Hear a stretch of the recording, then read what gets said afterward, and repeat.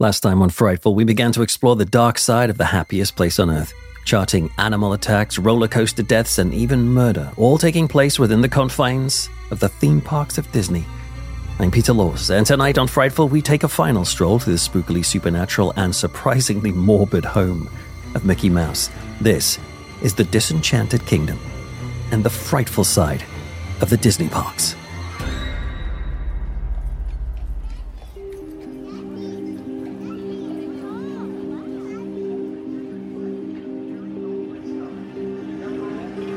Last time we talked about how many deaths there were within the parks, and so perhaps it's no surprise to find that some of the Disney rides are haunted. The Matterhorn, for example, the Disneyland roller coaster I mentioned that is fashioned on a high-speed bobsled race through a huge fake mountain. Well, not all the screams heard there are of the fun variety. They say it's haunted by the ghost of Regina Dolly Young from Fremont, a 48-year-old who rode the Matterhorn in 1984 until her seatbelt came undone. Nobody knows why. And she fell out, plummeting to the track below. She was hit at speed by another bobsled and she was killed instantly. It's said that she was dragged along the rails until the ride was eventually stopped 30 seconds later. The section where she was hit is now known as Dolly's Dip, but it's not just her name that lingers. Staff say they feel watched by a supernatural presence, especially during the dreaded nightly ride inspection where they walk the track looking for lost items. The work lights near Dolly's Dip are constantly burning out too. One former ride operator said, "In 6 years, I don't ever think I saw those lights working." Up here. The strange figure of a man is sometimes seen running along the monorail track at Disneyland. Is it the specter of the 19-year-old Thomas Guy Cleveland who was struck and killed while climbing the track in 1966? Or what about the multiple ghosts that have been spotted on the dark indoor roller coaster known as Space Mountain? Operators say that guests have come off the ride screaming that a man was sitting in the rocket next to them. And yet they claim in panic that the man fell out halfway through the ride, only to be told by staff that there was never anybody sitting next to them at all. The Disney employees call him Mr. One Way. I will show you the way.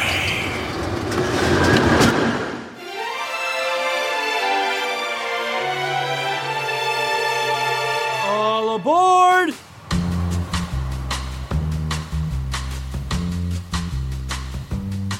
A ghost allegedly haunts the People Mover in Walt Disney World, which at first seems odd because when I rode it a few days ago with my children, it seemed so slow that it couldn't cause danger at all. It only goes about 2 to 7 miles per hour. But as I'm learning with Disney, luck can be deceiving because despite its slow and stately pace, the People Mover has killed people. For example, at Disneyland 1967, it killed a boy called Ricky Lee Yama, a 15-year-old from Hawthorne, California. He was sitting on the ride and was thinking it was so slow and so sedate that he was quite happy to try jumping from one train to the other train while it was moving. But he lost his footing and fell, and he got caught under the wheels of the People Mover, and he was dragged along screaming and died. Pretty much the exact same thing happened again in June 1980, when a man called Geraldo from San Diego died from extreme internal injuries on the ride. He had tried to jump the slowish train too. So reports of ghosts on the People Mover might not be as crazy as they initially sound. And if you ever find yourself sitting there, just look to the left or right and see who might be riding along with you.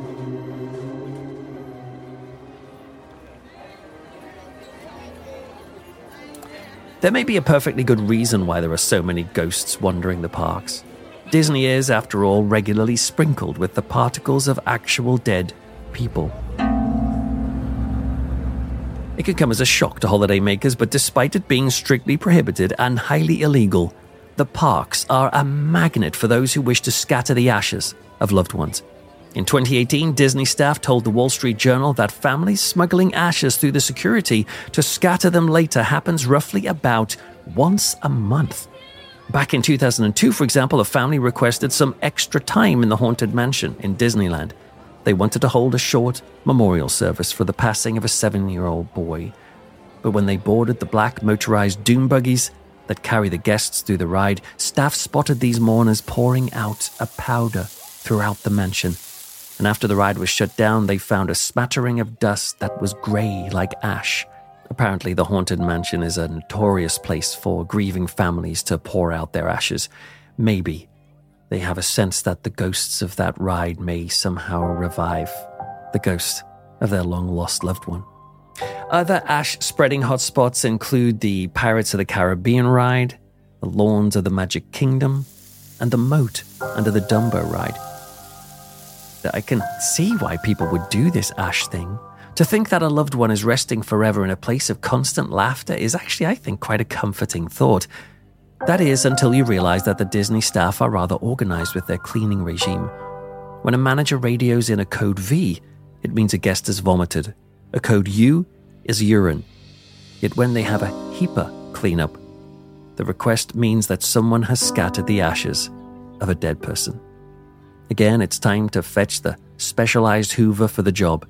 So if you do plan on leaving Grandad in the happiest place on earth, bear in mind he probably will wind up in the belly of a vacuum cleaner by the end of the day. These ash spreaders, though, are wily.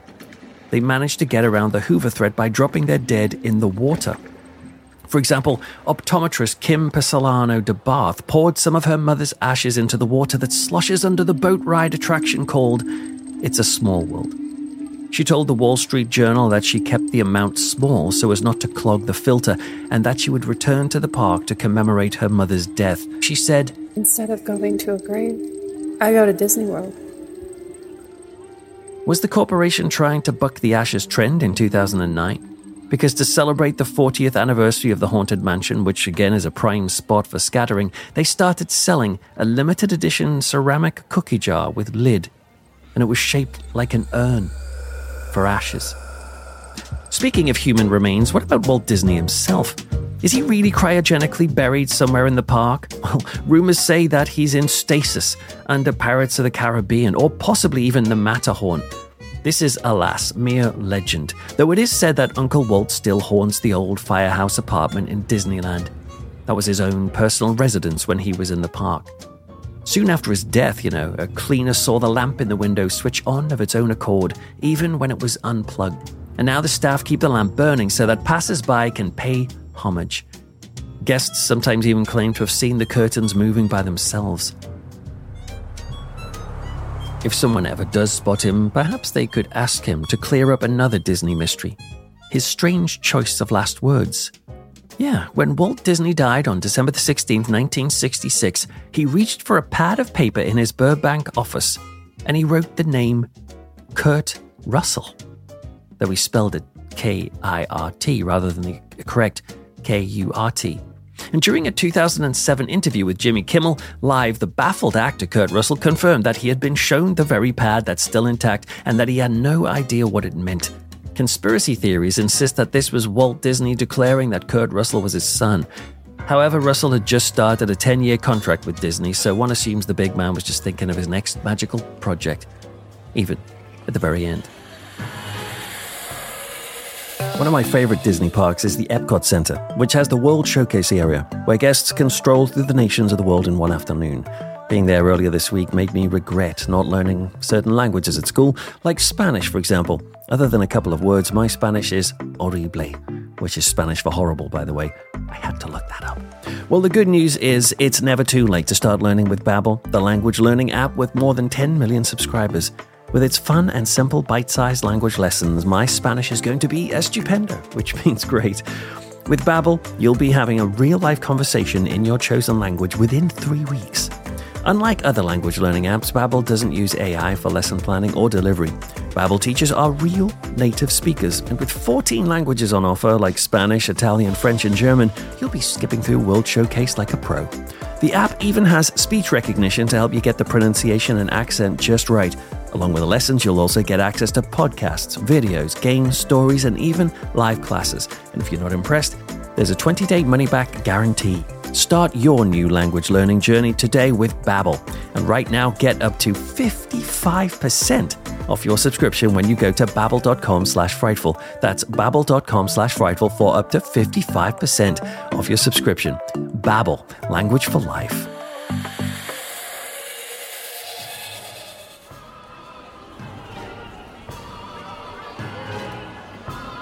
It's not just ghosts that staff have to put up with in the parks. Some say the animatronic characters on the rides have a life of their own. It's a Small World that I mentioned earlier is a dark boat ride in the Magic Kingdom and is world famous for its annoyingly catchy theme song that celebrates world culture. After riding it myself, I can attest that being surrounded by hundreds of blank-eyed midget dolls, singing and waving and smiling, is enough to rattle even the most solid psyches. Yet some staff members swear they've seen worse. They claim that the little people sometimes blink and move, and when staff return the next day, that the dolls have sometimes mysteriously switched positions. The most disturbing incident, however, was reported online in 1999, when a family were nearing the end of the It's a Small World ride. A social media post claimed that the lights were suddenly shut off, and the announcer told the riders that they were to be evacuated. And a puzzled mother snapped a few casual photographs as they got off the boat, including one of the ceiling. And it was only when they looked at the pictures later that they realized why the ride had been stopped. Someone in dungarees had hung themselves from the high rafters. Now, Disney never confirmed such a death, and so this story could be safely slotted into the urban myth file. But the picture has spooked out online thrill seekers ever since, and those in the know look to the rooftop as they go through that ride. I got what I thought was my own little paranormal experience while swimming in the Disney hotel pool. Again, I was at the Port Orleans French Quarter Resort, and I decided to say a little prayer as I swam. I was just going along thinking, man, this is a pretty amazing holiday. And when I came up out of the water, I looked up and I saw the clouds forming into a word. It wasn't just any word either. The sky suddenly said Jesus, as plain as day, written in the clouds.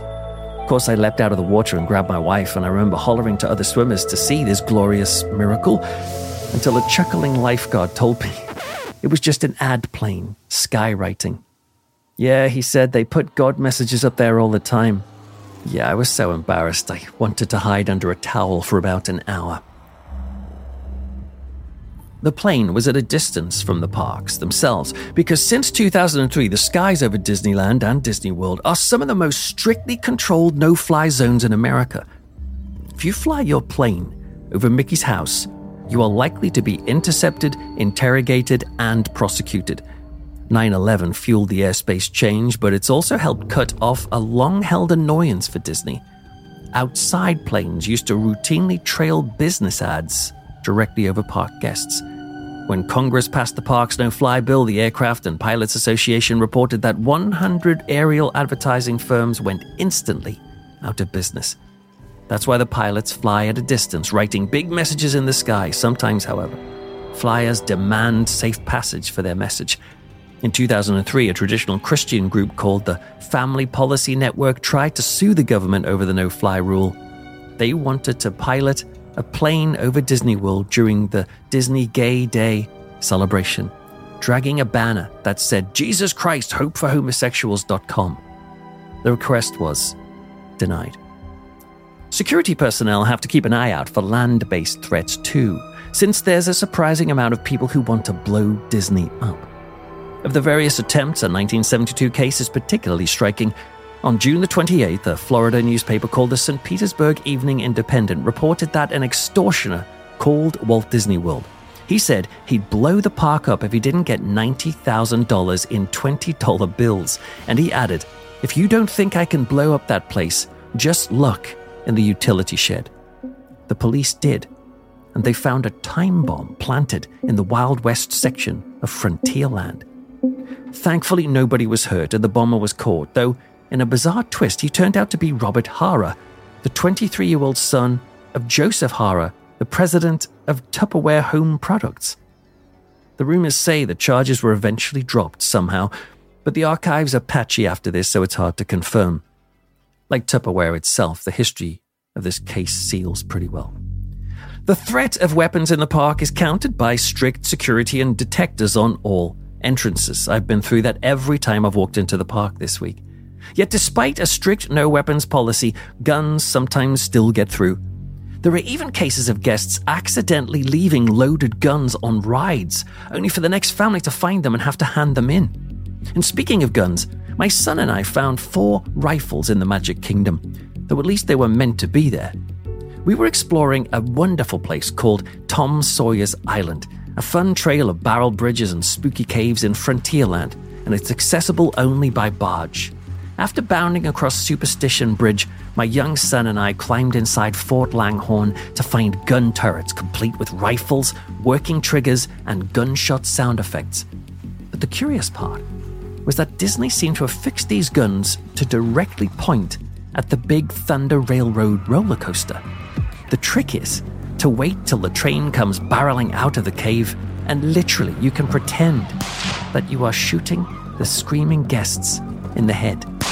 For a country plagued with lone gunman cases, it feels a bit odd to play sniper like this. But the iffiness gets swallowed up in the fun, so you can't help but chuckle and shoot.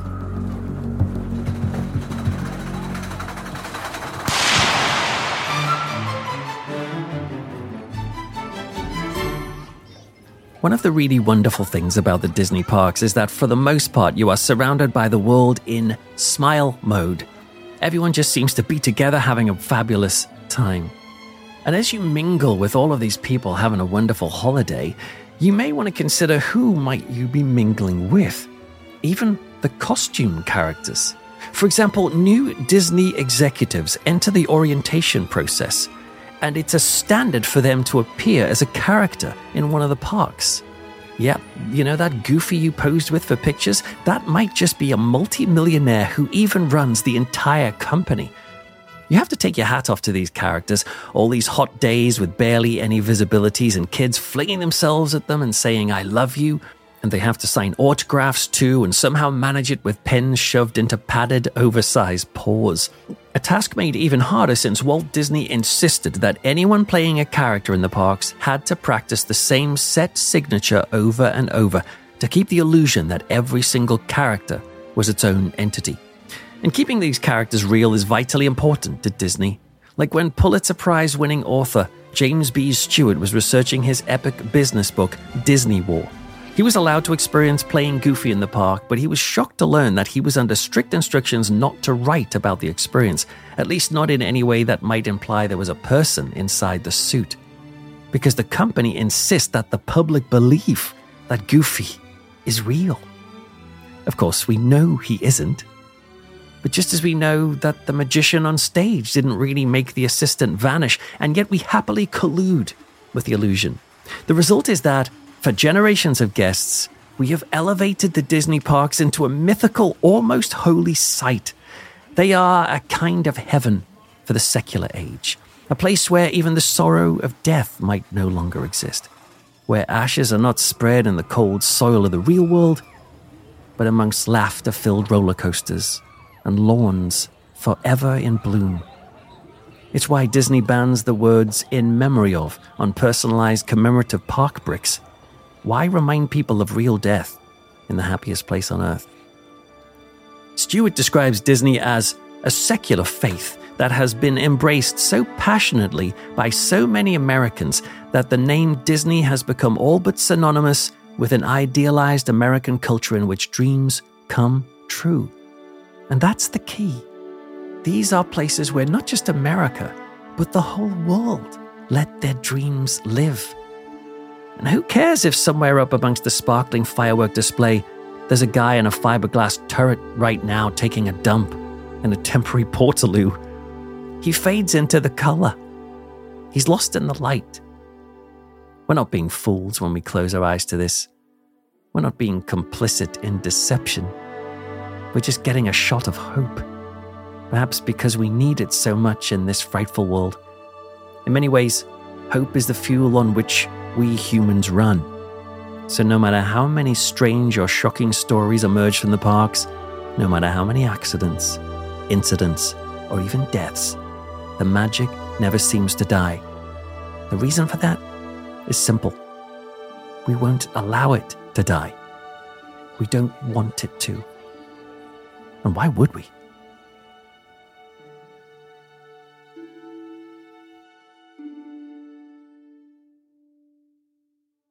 I'm Peter Laws, and you've been listening to the Disenchanted Kingdom and the frightful side of the Disney parks.